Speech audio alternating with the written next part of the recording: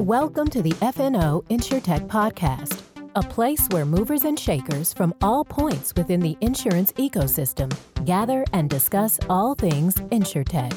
We talk about how technology and innovation are affecting and driving change in the industry. Here are your hosts, Lee Boyd and Rob Beller.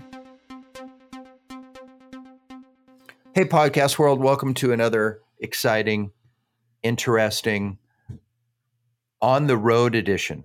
On location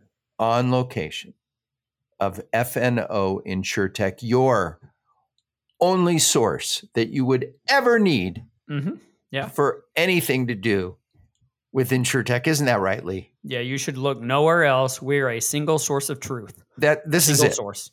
Single source of truth, to quote Randy Thornton. Yeah. This is us.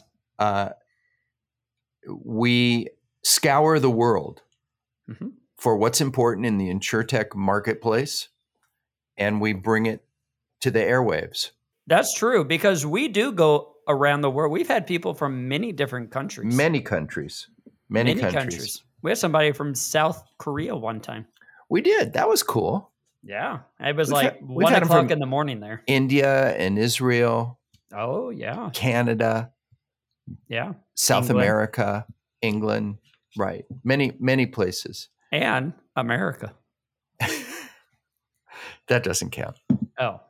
And you who are joining us today. And so in this week's exciting edition, hold your breath, everybody. Turns. Hold your breath. Rob, also known as me, flew to the ends of the earth to track down a man who we've been trying to have on this episode for how long, Lee? A long time. Years. Years, right? Years. And what would happen? Now we're going to give Garrett a little bit of a hard time. Well, we would get him. Right. We would get him. And he'd tell us how interested he was in it. So interested. Very interested. And it became time for the podcast. Right. And he always had something. Something came up. A better offer, I like to say. Something came up, and we weren't able to do it. And so Rob said, "You know what? I'm gonna put on my wings. Yep. And I'm gonna fly down." That's right. And that's what hope he doesn't have something else to do right before we get there. And you did it. I got on that plane and I pushed that pilot aside. Yeah. And I said, "You give me those controls. I'm driving this thing." See, single source of truth. Single source of truth. And I flew the plane. Good job. By myself. I made the co-pilot leave as well. As you should.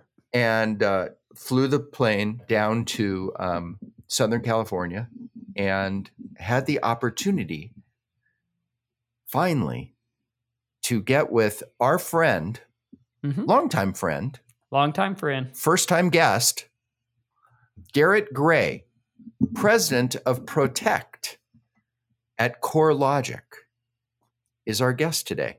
I mean, Garrett's a big deal. Garrett is a big deal. I know Garrett from NextGear, right? Before it was acquired by CoreLogic, and just a heck of a leader. And I got to know some of Garrett's employees and people he worked with, and they were great people. And they're still around today. And Garrett just really revolutionized the industry with some of his products. And, I'm very excited to hear how this interview went. The uptake of NextGear's products among the carriers that companies like ours deal with is substantial. And it's hard to work in our space, which is property insurance, without having to work with their products. And the reason is because their products matter. Yeah. And so if you are an InsurTech founder or technologist and you want to listen to this guy because he's made it, he's done it. And it's a great story of starting from absolutely zero and working your way up, seeing opportunities, finding opportunities, and then bringing them to bear. And great story and a great person. And about a year ago, NextGear was acquired by CoreLogic. Big news. It was huge news. Huge news. And he's in the process of rebuilding and remaking the insurance practice at CoreLogic. CoreLogic is made up of 3 legs. You'll hear about that on the podcast. And one of them is insurance. And they had Garrett to run it. Yeah. And so he's a very young man who's come a long way in a short period of time. And I'm sure that you'll understand that a lot more once you have the podcast. And another thing that you'll really want to listen to today's podcast is it's just me. Yeah, it's just you. Lee tapped out. Yeah, I'm here for the opening, but I couldn't make the trip. But I do want to go back to what you were saying, that many insurance carriers are using this product and the uptick is amazing. And what's so interesting is 5 minutes before we did this interview, I received a text message that another one of our clients will be implementing next year. And it's just like that, right? It's a critical part of the insurance ecosystem. And you know, it's just so neat to have somebody like Garrett on to talk, to share his wisdom. And I'm very excited to hear this one. And here it is, our interview with Garrett Gray, the president of Protect at CoreLogic. Hey, everybody, we are here on location today. We're remote today, FNO on the road in Los Angeles, California. Actually, West Hollywood, right? Yeah, West Hollywood, yeah. We're in West Hollywood, right. California, on the 14th floor of this office building that's looking out over technically you can see downtown Los Angeles all the way to the ocean. So it definitely is. So when it's clear, is that the ocean out there? You're right, which is almost never clear. Yeah. But that is the ocean. There's LAX over there. Yeah. Okay. Yeah, I'm sorry that you all can't see what we can see, but it's a really nice view. And provided by Garrett Gray. Hi. It's great to have you with us. I'm happy to be here. We've been chasing you to have you on this podcast for probably years. For years, I know that. But just to be very clear, it wasn't that I didn't want to get on the podcast. Okay. It was more of a scheduling thing, right? I'm just not good at scheduling. Okay. Haley wasn't here before, Okay. So I haven't been avoiding the podcast. I will say, without Haley, this wouldn't have happened. No, of course not. It would definitely not have happened. Shout out to Haley right off the bat. And I want everybody to know that I have the benefit of seeing Garrett, and he's a shadow of what he used to be. We got to go there first. Okay. So you are, give us your title today. So I'm the president of Protect. CoreLogic has 3 main business units, Find, Buy, and Protect. And so Find is all the real estate, tech, right. I think MLS, trying to find a home, all the tech around that. And then Buy is all your mortgage tech. So things that large banks use to service mortgages. So almost every mortgage, goes through our system at some point. So that's why we have a lot of great property data. Right. And then insurance is all kind of in this world that we call Protect. That's because it's about protecting structures. So anything to do with insurance. So insurance data, underwriting and risk data for carriers, claims workflow, estimatics, contractor workflow, restoration, CRM software, anything that has to do in the space that NextGear traditionally lived in before and more is what Protect is. I love that name. It's an interesting way to kind of segment 3 things. So I don't know if it will always be how we talk about it because you kind of have to explain it. You do, but because I didn't get it before. Yeah. But now that you've said it, it makes a lot of sense. Yeah, I don't love that we have to explain it as much, but that might be a little cumbersome. Everything you think of insurance globally is now what I run. Now that we have that out of the way, we're going to get back to that. We're going to spend most of our time there, but we got to talk about you for a minute. Okay. You're half the man you used to be. Yeah. Roughly. Yeah. I know I've shown you the before and after, so it's a little dramatic, but I think at my height and COVID was a big a big part of this. We all had the COVID 20. I like to say I'm 5'9". It's probably more true. I'm 5'8", but 5'8", 5'9". I was like 240 something pounds at the height of COVID. And I think, a big part of that was just like drinking my feelings. Like I was just, a lot was going on in the world, and I just really felt like, I don't know. I just kind of let everything go. And the thing about it, like COVID, that was interesting is everything was a web meeting, right? Mm-hmm. So you could position your camera in such a way that you didn't look that bad. Like, and so I think it just gave me this license to like not have to buy new pants. And right. So anyways, so that got really out of control. And then, sometime around, July of last year, I got serious about trying to get back in shape. What was there a moment? Was there a thing? Something happened? No, I don't really think there was this moment. I think it was more like anticipation of having to get back into trade shows and see people, and so I think this kind of happened in two different steps. One, I've battled weight. Like I've bounced around to different weights pretty dramatically over the last 15 years. Building NextGear was not easy. A lot of, long hours. So much time on the road. And a lot of time on the road. And so anyways, I've always battled this. This is kind of the longest stint and probably the most progress I've ever had. And I also feel like I've, turned this corner of figuring out how to do it all. And I've added more muscle, which I think that, adding muscle, I think makes it easier to kind of maintain your weight a little bit too. So I don't know. I've just been a lot more focused on actually building my body than I have in the past. I'm trying to at least invest in myself a little bit besides just all the other things I do. Good. You also had a major life event. True. Right? Yeah. And when was that? That was maybe 18 months ago? No, believe it or not, we're almost coming on the anniversary. It was the 14th of September. Last year. So, yeah. And tell us about that. What was that? So what you're referencing is the acquisition of our company. So NextGear got bought by CoreLogic. So, for 15 years prior to that, I was building NextGear. I was acquiring other companies. I did 5 acquisitions, which was a really fun experience.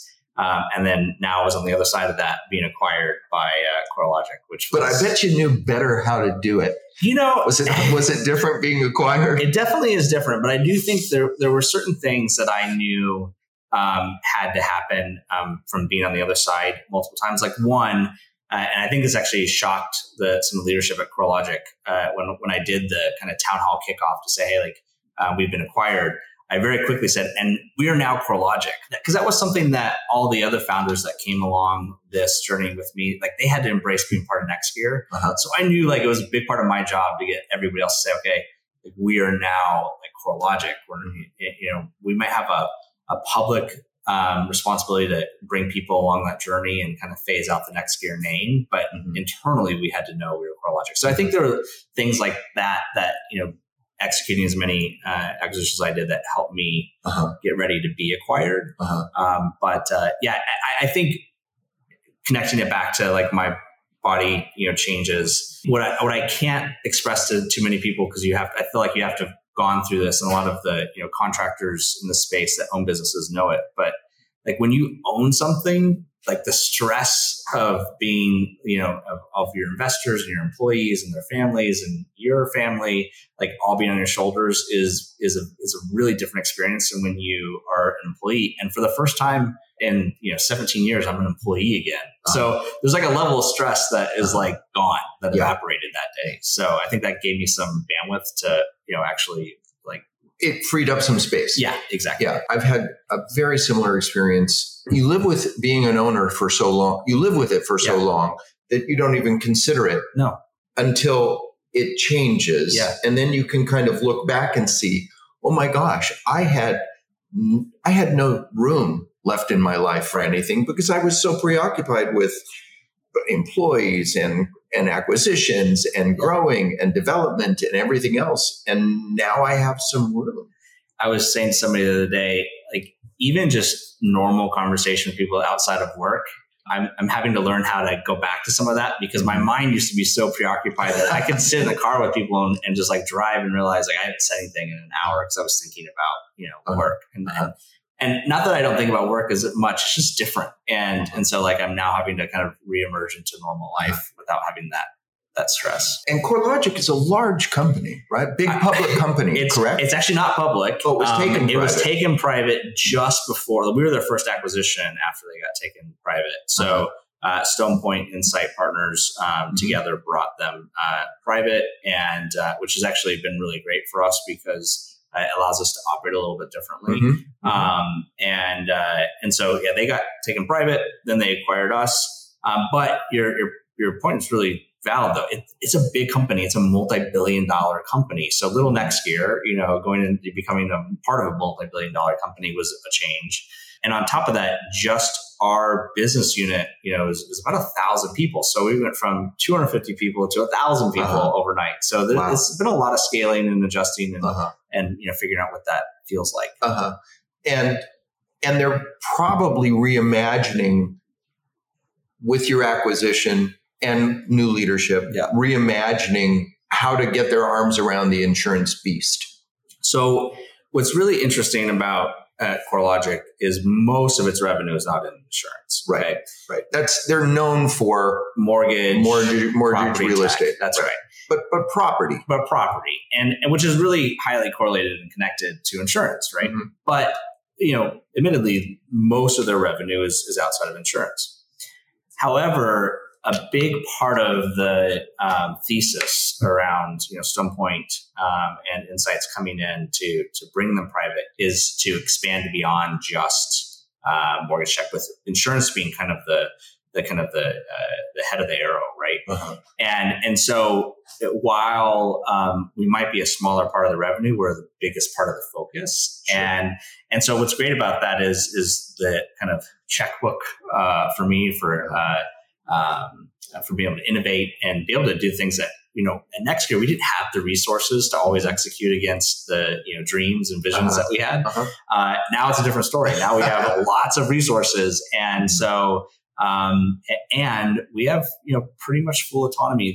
The board and the new CEO, Pat Dodd at CoreLogic, has basically said, hey, we bought you guys partly because of the team. And so, you plus the team that we already had, which was amazing, like go make it happen. And so now we're getting that kind of capability to run more like a small company inside of a big company.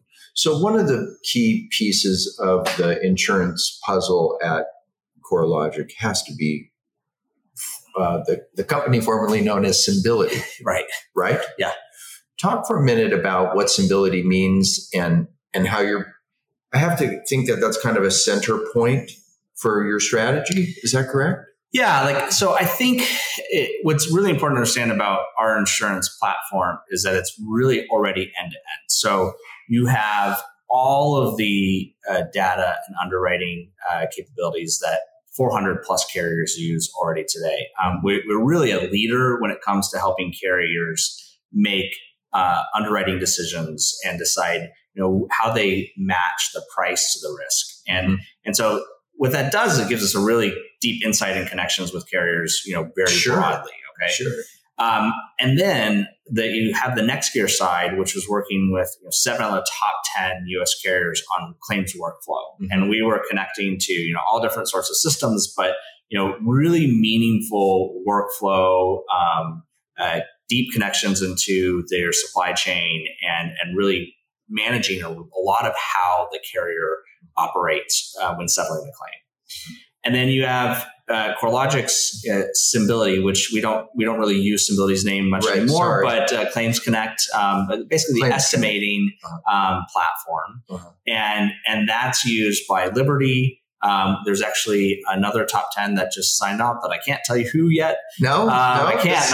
I wish I could, make that announcement on this. But we can hold back the publication. But it's coming soon, and probably another on the horizon. So there's a big movement to move towards our estimating platform as well. But part of the reason is when you connect everything, the full life cycle of the claim, all of the kind of things that made NextGear unique, like our contractor network and the people of, and when I say network, I don't mean it in the we don't manage contractors, not MRP, but in the terms of like there are thousands and thousands of independents and franchises and, that 8,000 plus doors of contractors that choose to use our platform that now can connect to, how do we settle things faster and how do we, take all the friction points out of the process. And so when you look at that whole end-to-end platform, there's really nothing else like it. Mm-hmm. Now, that doesn't mean we don't have things to like fix. And we've got,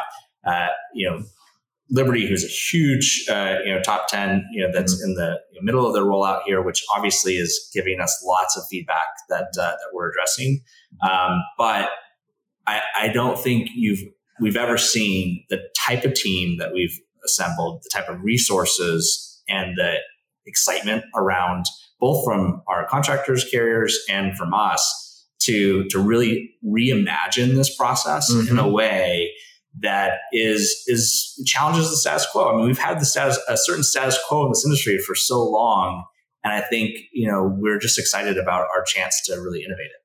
So I'm interested in the status quo. I've worked in this industry for a long time, 25 years, and things have been done a certain way. And we also see that the more things change, the more they stay the same. Like, I think one of the promises of technology was it's going to take less people and it's going to go faster. I was at InsurTech Connect it was before COVID. Okay. The last one before COVID. And the president of Allstate got up. He just left, Glenn Shapiro, I believe. And he said that, technology has all this promise and does bring more data, but it's still taking as long to do something today with all this technology as it did, 20 years ago. So is that changing? Is the status quo changing? Where are we in that progression? Yeah, I maybe would liken it to like every time a new iPhone comes out, which, by the way, I'm setting my alarm because you're one of those guys. I'm going to be up at 5 a.m. tomorrow pre-ordering the new iPhone. Okay. Like I don't even know what's different. I just know I want it. Okay. But anyways, but every time they announce it, it's like double the speed, right? And you're like, is it really? I don't know that I feel double the speed, right? However, I think what we fail to recognize is like all the things that are happening that didn't happen in your first iPhone, right? And so, for example, when you say, things may feel like they're taking longer, I think quality is different. I think our ability to, check and double check and audit estimates is different. I think the amount of back and forth has been reduced in certain workflows. And so I get what he's saying, because I think we feel that in our lives in all different areas where speed is technically improving, but we don't always recognize all the new things that we're doing that we didn't do before and the new benefits and values that we're bringing. But I think the point is still true. We are still at a very early stage of this technology adoption. And when you go to something like InsurTech Connect, there are so many things out there, trying to solve these problems. I think the difference, here is that everything that we do is partnered with somebody who we're solving an actual problem each time. And they're incremental things, they're not theoretical tech. There's some theoretical tech that we're working on that's more R&D. But I think we know we're early in this journey and there's a lot to do. And we're kind of solving this in an incremental way. Let's name a problem. Let's solve it. Let's remove some friction and let's move on to the next one. And as opposed to this, let's go away for 5 years and come back with something we think works and then have to realize it doesn't. Because insurance is complicated. So complicated, and everyone does it differently. And so you have to take somewhat of a bespoke approach to every carrier that you approach and every network that you're working with and every problem that you're trying to solve. And it's complicated. And I think the complexity is what, it saves, some of the contractors are worried, are we going to be displaced by AI, or is this going to, mean that I'm no longer necessary? I think the answer is a lot of this infrastructure that exists today to serve our space is always going to be here, but how do we make it more and more frictionless, faster, more accurate? And how do we, look at the way it's happened and say, does it have to happen that way, or can we do it differently going forward? We've been doing this podcast for almost 4 years, and we've seen a lot of changes in InsurTech, not just in growth, but companies coming and going, things coming and going. And one of the things that we've learned is, just like what you're saying, it's early. And we're spoiled because there's other areas of our world that we live in where it's not as early. Right. That is way further down the road than insurance technology. Yeah. And so you kind of have to be patient. I think there's a reason for it, though. So it's not true in auto. Like insurance technology in auto is much further along. Yes. And there's, I think, a good reason. Sure. And in auto, there's essentially three main players that are attacking this space, right? And so, you have the large CCC, but then you have Mitchell, right? And Solera. And so you have all these different players trying to tackle this workflow. So they're out competing and they're innovating and they're having to, claw to find new solutions so that they can be competitive and gain market share. That has not existed in our space for how long? And so that dynamic is now new, right? And if you were to ask me, the competition dynamic in terms of like the core space, right? And so you haven't asked me the question yet, but I'll anticipate it and I'll answer it. Like when I was trying to figure out what do I do with NextGear, because I knew we needed to do something, right? We needed to either make a huge acquisition and really change the game, or we needed to partner with somebody and become a part of somebody. Believe it or not, it didn't optimize for what the outcome could be, because I knew I did not want to go a certain place that would just reinforce this kind of lack of innovation.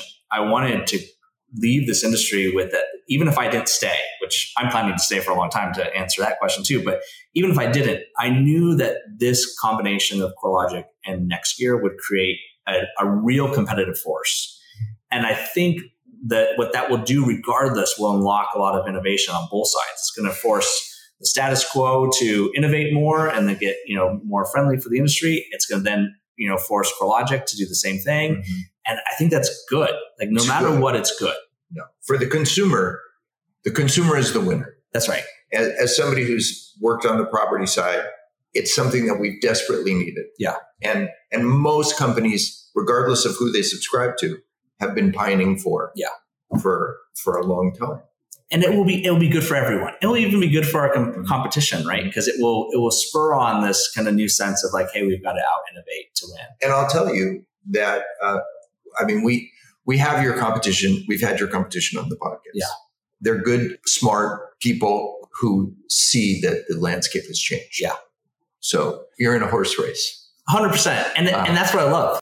Look, it's a big industry. There's a lot to go after. And so, for us, this is all, there's lots of runway for us. Mm-hmm. I'm just excited that it's going to propel things forward. And I think it's going to be interesting and fun. And there's a lot of energy around, thinking through like, how do we do things differently? Knowing that it's going to, cause this kind of horse race or a war, if you will, that I think only creates cool things. Uh-huh. Let's talk about selling your company. Yeah. When we sold our company, I think we were in what you just said. We were in a similar place. We knew that we either needed to do something enormous or we needed to partner with a different company, and we chose that path. Yeah. Was it that simple? Were you were at a crossroad?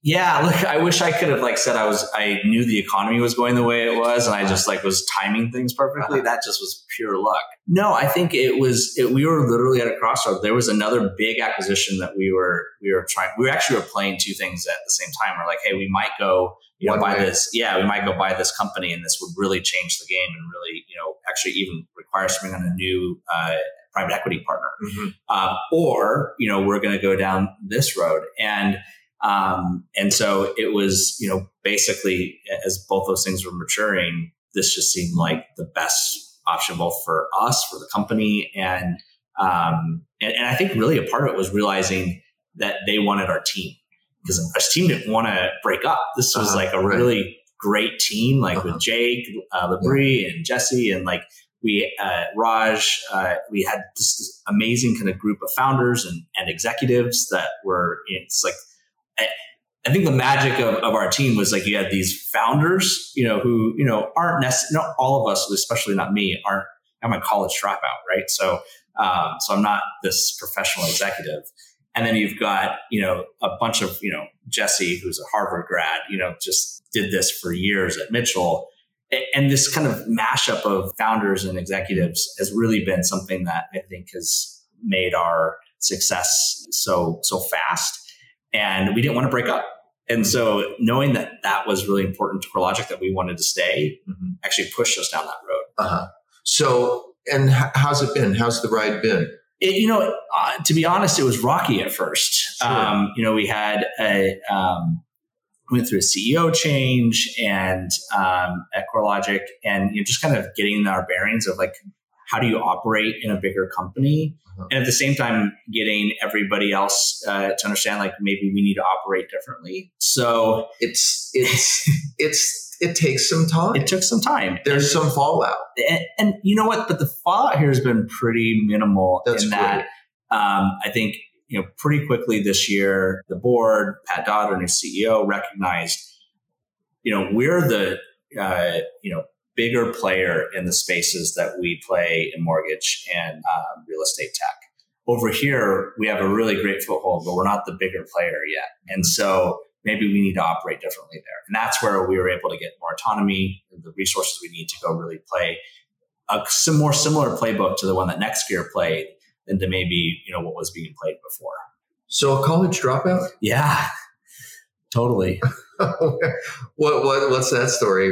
So how did let's talk about how you get from there to here. Yeah. Gosh. Okay. So I'm trying to figure out how to make this not too long of a story, but basically, long story short is that when I was maybe a year and a half into college, there were some, family reasons that was like, hey, you got to go to work and you got to kind of now support yourself. And college wasn't in the cards for me. And so I had to, what I thought was pausing college. And, I really went down this path of figuring out, like, how do I, build up a resume when I liked marketing at the time that would kind of position me to eventually go back to college and, go down that professional route.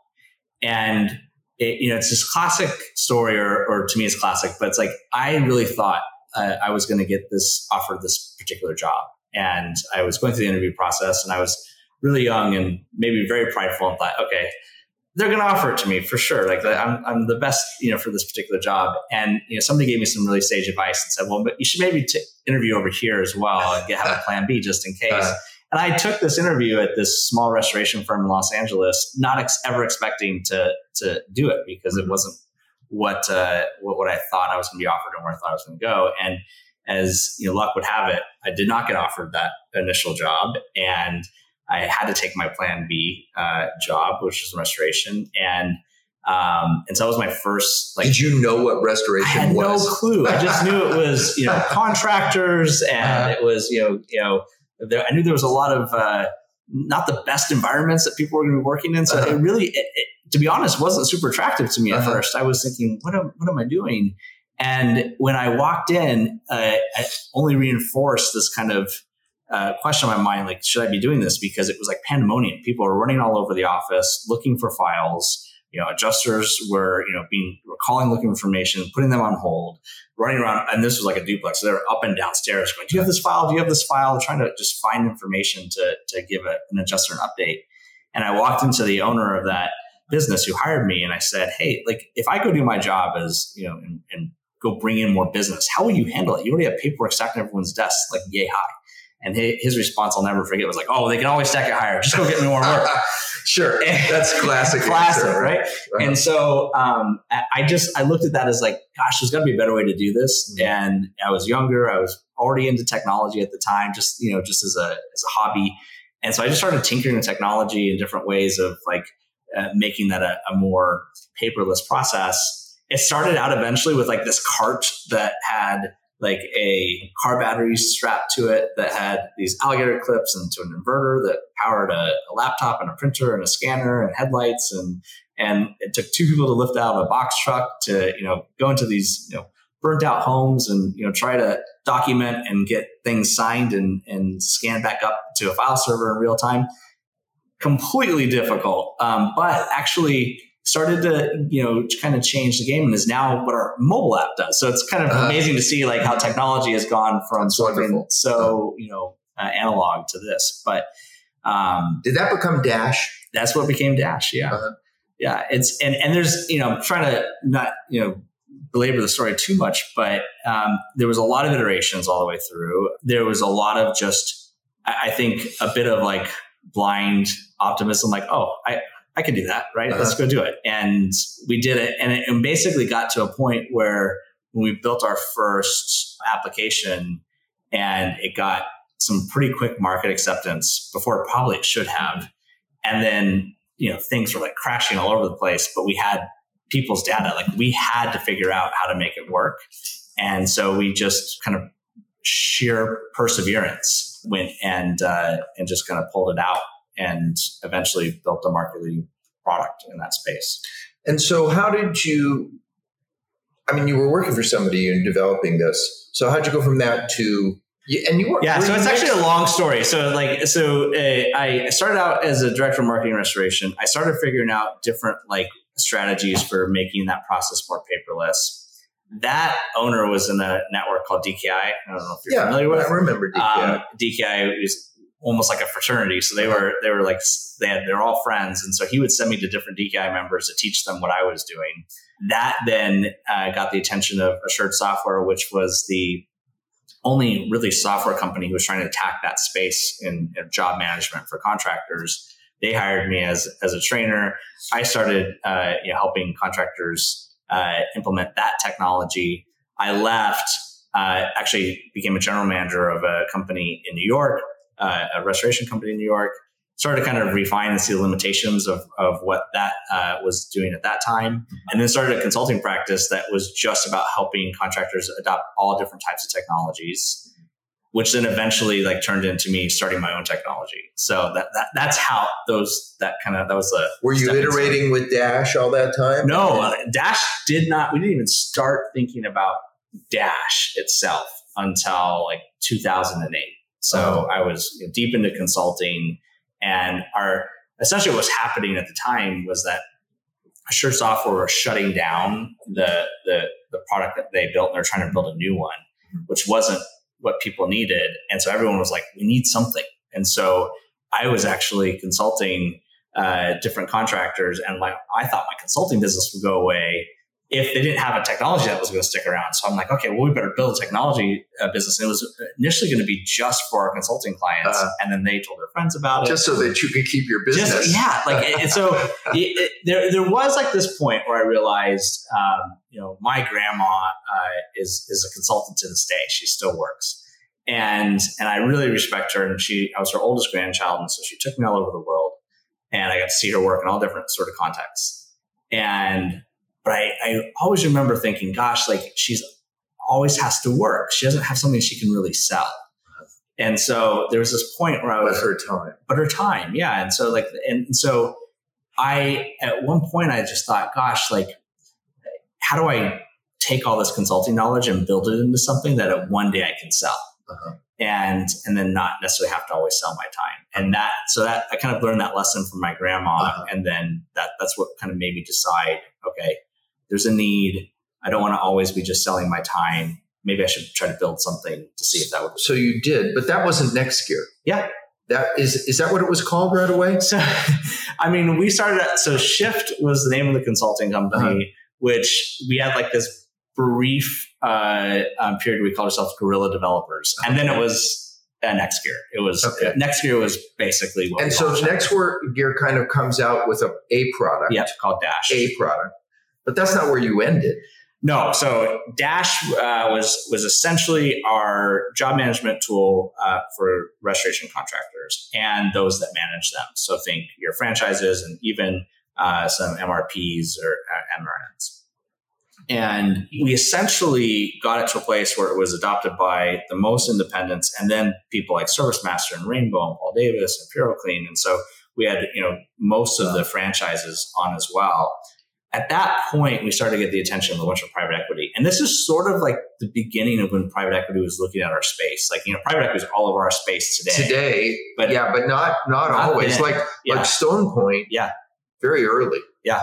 Right. Yeah, that's right. But like, especially if you think about the contractor space, like there was no private equity around, right? No, right. And so all of a sudden, like we're getting all these private equity calls. I didn't even know how to take these calls. I'm like talking to people, trying to Google terms that they're throwing out. Like, what do you think your TAM is? I'm like, what is TAM? And so, I'm having these calls and just eventually figured out I better get smart about that world because it was really becoming a topic. And I just made this decision one day that I was going to partner with somebody because I knew what we did to get to where we were wasn't going to get us to where I wanted us to go. And I needed a partner to both help us and to kind of think through it. And so landed on a company called Sarant Capital in San Francisco, an amazing private equity firm. They were really great to work with. And they really helped us develop the strategy of going and buying other companies in the space and building a platform through that process. And that's why we acquired 5 companies in 3 years, which was like a huge roller coaster. Yeah. Every time I turned around. Yeah. It was a new company. Yeah. And what were those companies? So the first one that we acquired was Client Runner. Well, before we go there, let me ask you. So you had a vision, though. Yeah. I mean, you weren't just buying companies for the heck of it. Right. You had a vision of where you wanted to end. Yeah. And these companies were in support of that. That's right. We've always saw ourselves just rolling up. No, we always saw ourselves as creating a platform that united carriers and contractors mostly, but really the whole ecosystem in figuring out how to get to a faster claim settlement with less friction. That was sort of always our thesis, our vision, and using technology to do that because there's so many pieces of the claim process which really could be automated because frankly, you've got adjusters who are trained differently, right? Even in the same company, depending on who trained the adjuster, they may have a different perspective on how you settle a claim. When really the carrier has one perspective, but it's hard to institutionalize that. Yeah. And so technology can do that, right? And so it removes the stress from the adjuster because really technology can look through line items, do math, and go, is this within the guidelines or not? That's a lot of work that has been thrown on adjusters. And so the ability to streamline all that, just have it happen in seconds was something that we thought could really change the game, give adjusters really more time to have better bedside manner with policyholders, deliver better service, allow people to focus on people as opposed to focusing on just sorting through line items. And so we looked at the space and we bought Mika, which was really an amazing technology around water mitigation, but also what I just described in really automating the quality of estimates and helping that settlement process between the parties. And then Accurance, which was doing something very similar, but really they started on an exterior perspective where we started on the interior. And so we both were like looking at each other going, hey, I've got to come there. You got to come here. So maybe we should just do it together. And so we joined forces with Accurance. And so I didn't give them to you in order, but there was this idea that we needed to both make sure we had a strong contractor workflow base and then this carrier contractor collaboration system that we built. Because you realized at some point in time, there's a bigger market here than just contractors. Yeah, and we had. I should be talking to carriers. We had these experiences where carriers, weren't happy their contractors were using our technology because they didn't understand it, and so like we had these customer policyholder collaboration portals where they could see what was happening in the claim, and all of a sudden carriers were finding out about it not through us but through their policyholders, and they were like, what is this? And so there was lots of drama around that. And so we very quickly realized we need to be in front of carriers. We need to explain what we're doing. And once we did that, they saw the value and then they liked it, but not actually, staying or participating in that world was a problem for us initially. That's an interesting evolution. So you kind of backed into it. We did. Like we started with contractor focus, at least at NextGear, and then moved into, from a contractor perspective, to carriers. I think that actually was what put us in a really unique position to bridge these two players, because our goal has been to not cause friction between them necessarily, but to like release that friction and to smooth it out. So we've always had this like contractor perspective of how do we help contractors and carriers work together. And I think the way we evolved is what created that perception. One of the strangest things for me about NextGear was it Oxford? It was Oxford, yeah. Mississippi. Oxford, Mississippi. Oxford, Mississippi. Yeah. First of all, name 5 cities in Mississippi. That's a test that almost no one can pass.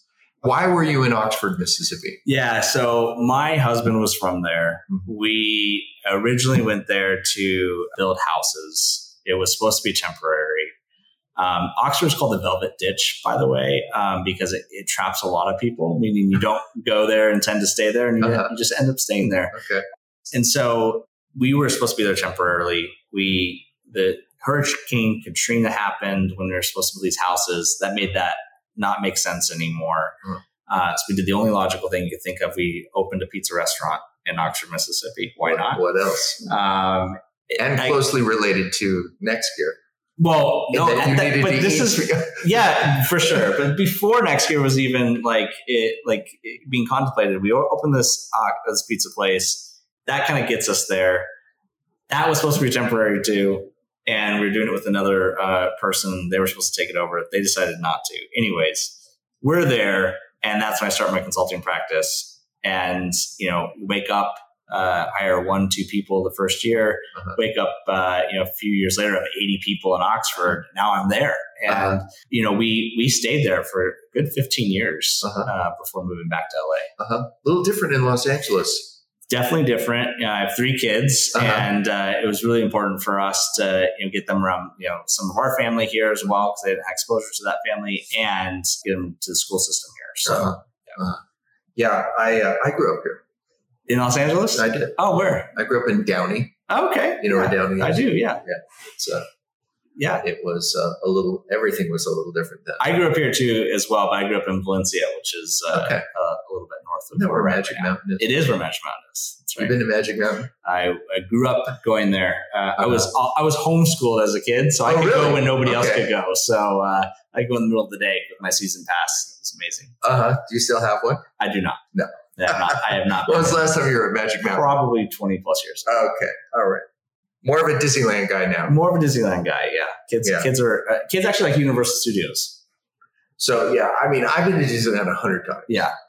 I love Disneyland. Yeah. I still love Disneyland. Who doesn't love them? You just can't go on the weekend. That's right. Right. That's right. You have to go during the school year in the middle of the week. That's 100%. So let's talk about InsurTech. Yeah. I would say that CoreLogic and the Protect area is a major player in the InsurTech world, right? Yep. Talk to us about where InsurTech is, where it's going, and the role that CoreLogic is playing and will play in that. Yeah, so I think there's 2 roles that we'll play. One is I think we'll continue to press the envelope on innovation in a whole host of subjects in the entire claim workflow, both in underwriting and in claim settlement. On top of that, a big part of our vision through our Digital Hub Alliance is, understanding, just like NextGear before, we can't build everything, and even if we are trying to build something, somebody might build a piece better. And so we think it's really important that people have choice and that they're able to securely connect and work with players who adopt the right security standards and that all clients want to work with. And so our Digital Hub Alliance, allows people who build things, even that are competitive products to ours and things obviously that aren't, to connect into our platform and to securely exchange data and information. And so I think it's really important that that kind of open architecture continues.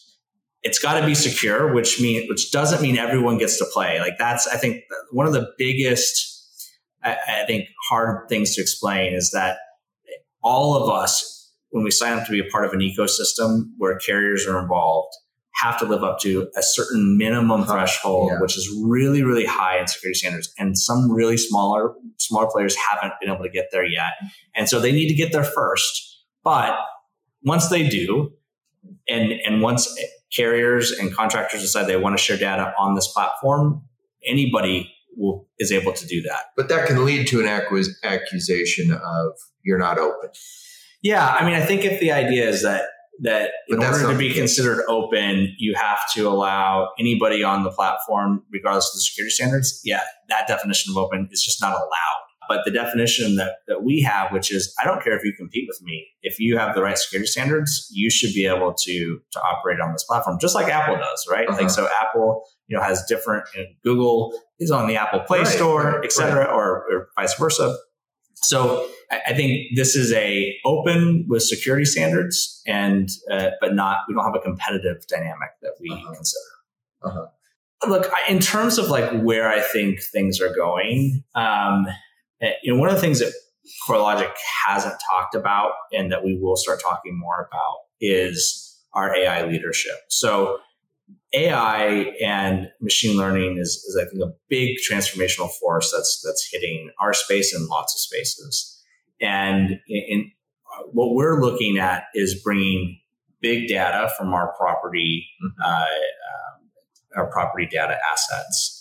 The AI that we've been developing there for years. See, one of the amazing things when I stepped into CoreLogic is realizing there is so much AI around. Okay, well, we've got to count the windows. We've got to figure out, is this a high-end kitchen or a low-end kitchen? Because we do that on the real estate side. There are hundreds and hundreds of AI models that we kind of walked into. We said, how do we operationalize this for insurance? And so now we're starting to connect all those dots and really allow for things like pre-fill. So, for example, for a contractor, like knowing the age of a property is important. Like we used to teach contractors, try to look at a toilet, try to figure out what the age of the property is, see if you need to do, lead testing or asbestos testing, right?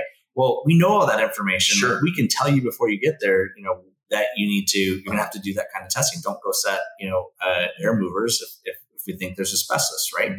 And so there's a lot of the process that we can really drive forward through the property data, through AI.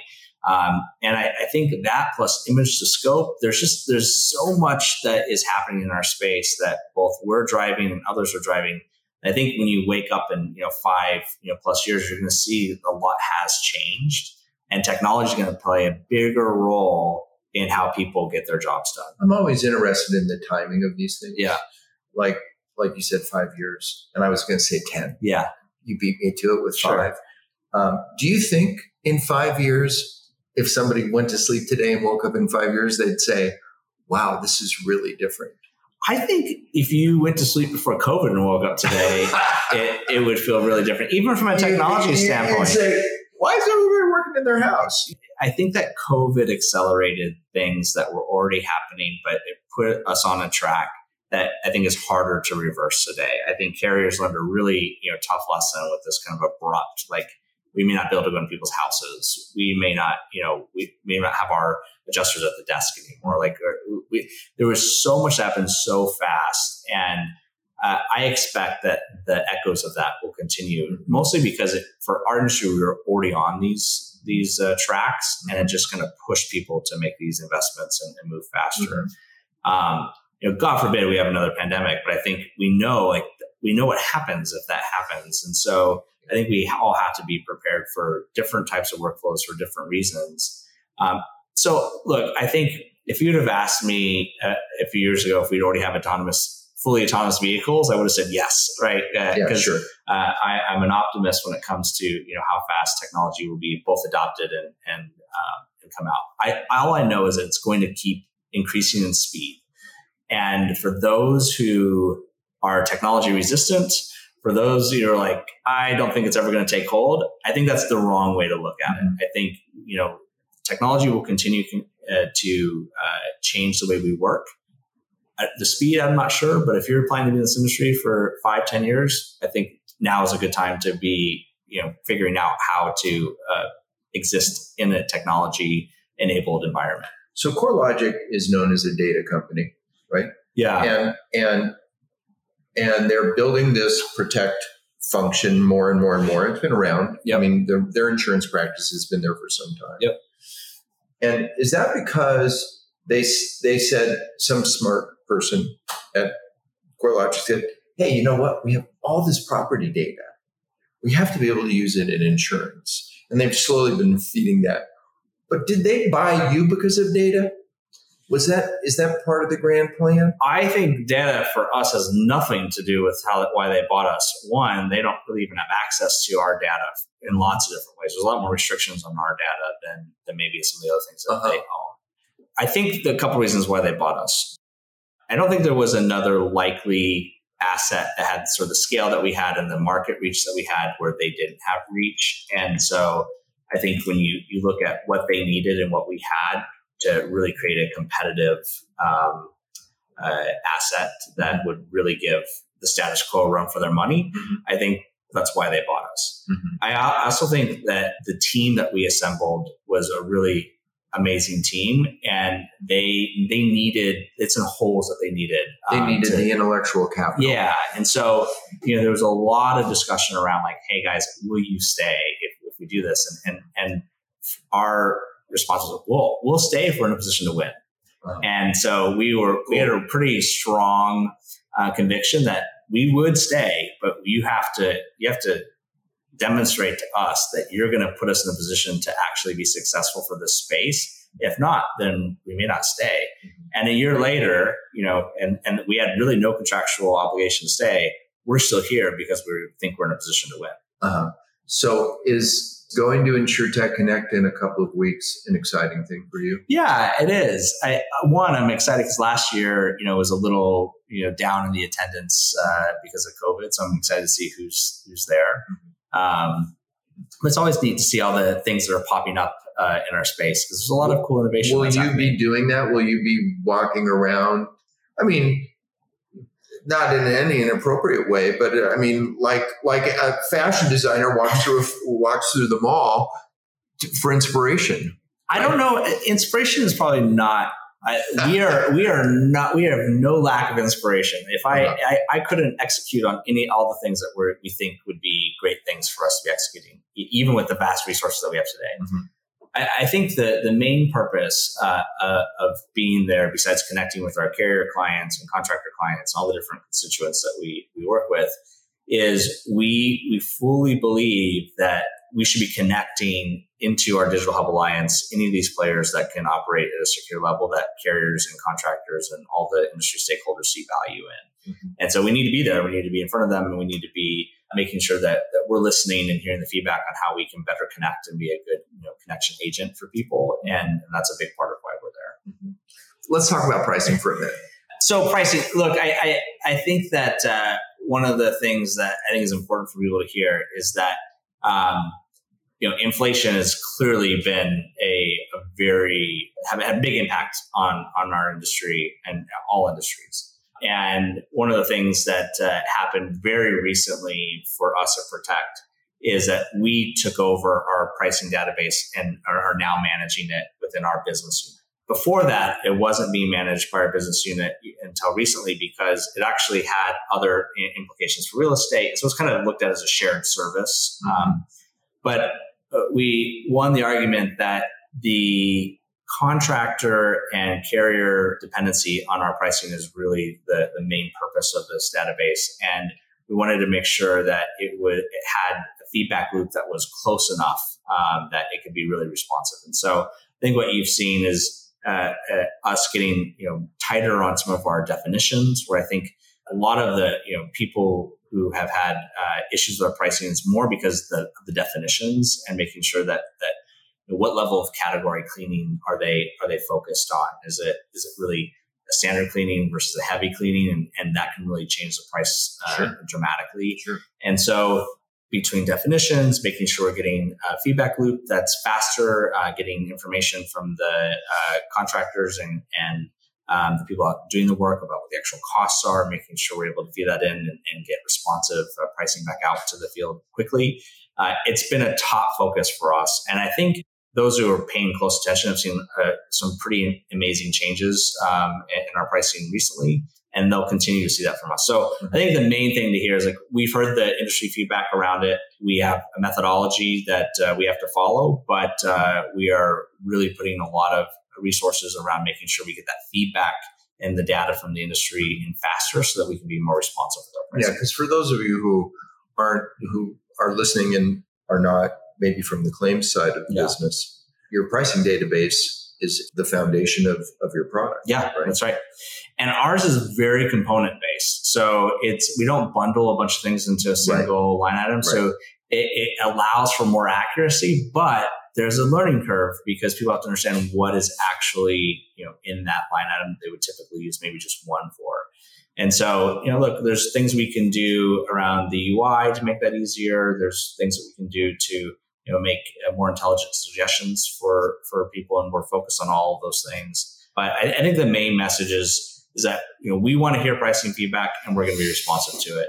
And we have a pretty impressive team dedicated to making sure that we have a very responsive pricing and accurate pricing database. Who's running Claims Connect? Claims Connect. So everything kind of our structure, I could give you an org chart, but we have different people who run different aspects of all of our businesses. So, for example, Jesse Herrera is essentially like our COO. That's not his title, but like all products run up through him, all operations run up through him. Carrier go-to-market is in North America is Jake Labrie, former one of the founders of Accurance. So if you look at our team, like you could say both Jake and Jesse runs different pieces of that platform.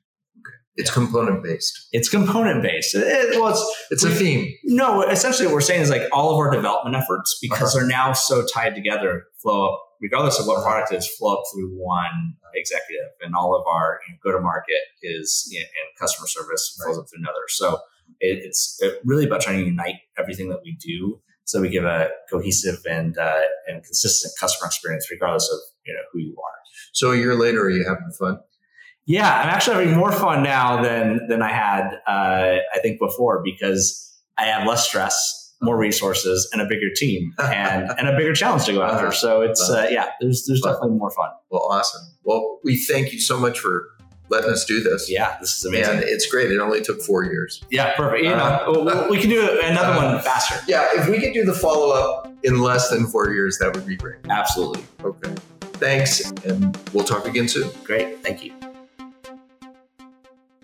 We missed you, Lee. It wasn't the same without you. Well, thanks, Rob. I really miss being there. I really miss being on this one. I've known Garrett a long time, and I would have really enjoyed to be there in the moment. We've done business with Garrett. We know Garrett. And I have to say that after having this opportunity, I admire him, if for no other reason than he has a really cool office. That's what I heard. I heard it was a really cool place. It's a really cool place. And he has great people working with him, like Haley. Thank you, Haley.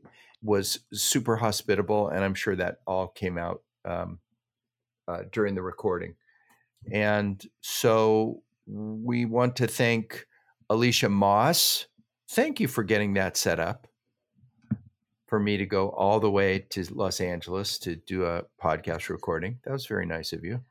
And thank you, Aldrin Moya, too, our intrepid technical producer. And thank all of you for joining us today. Although no thanks to Lee Boyd, who wasn't there. That's true. I'm sorry. Okay, so I'm not thanking you, Lee. I appreciate that, Rob. But I will ask you to say to everybody what we always say at the end of every episode. Goodbye, everybody.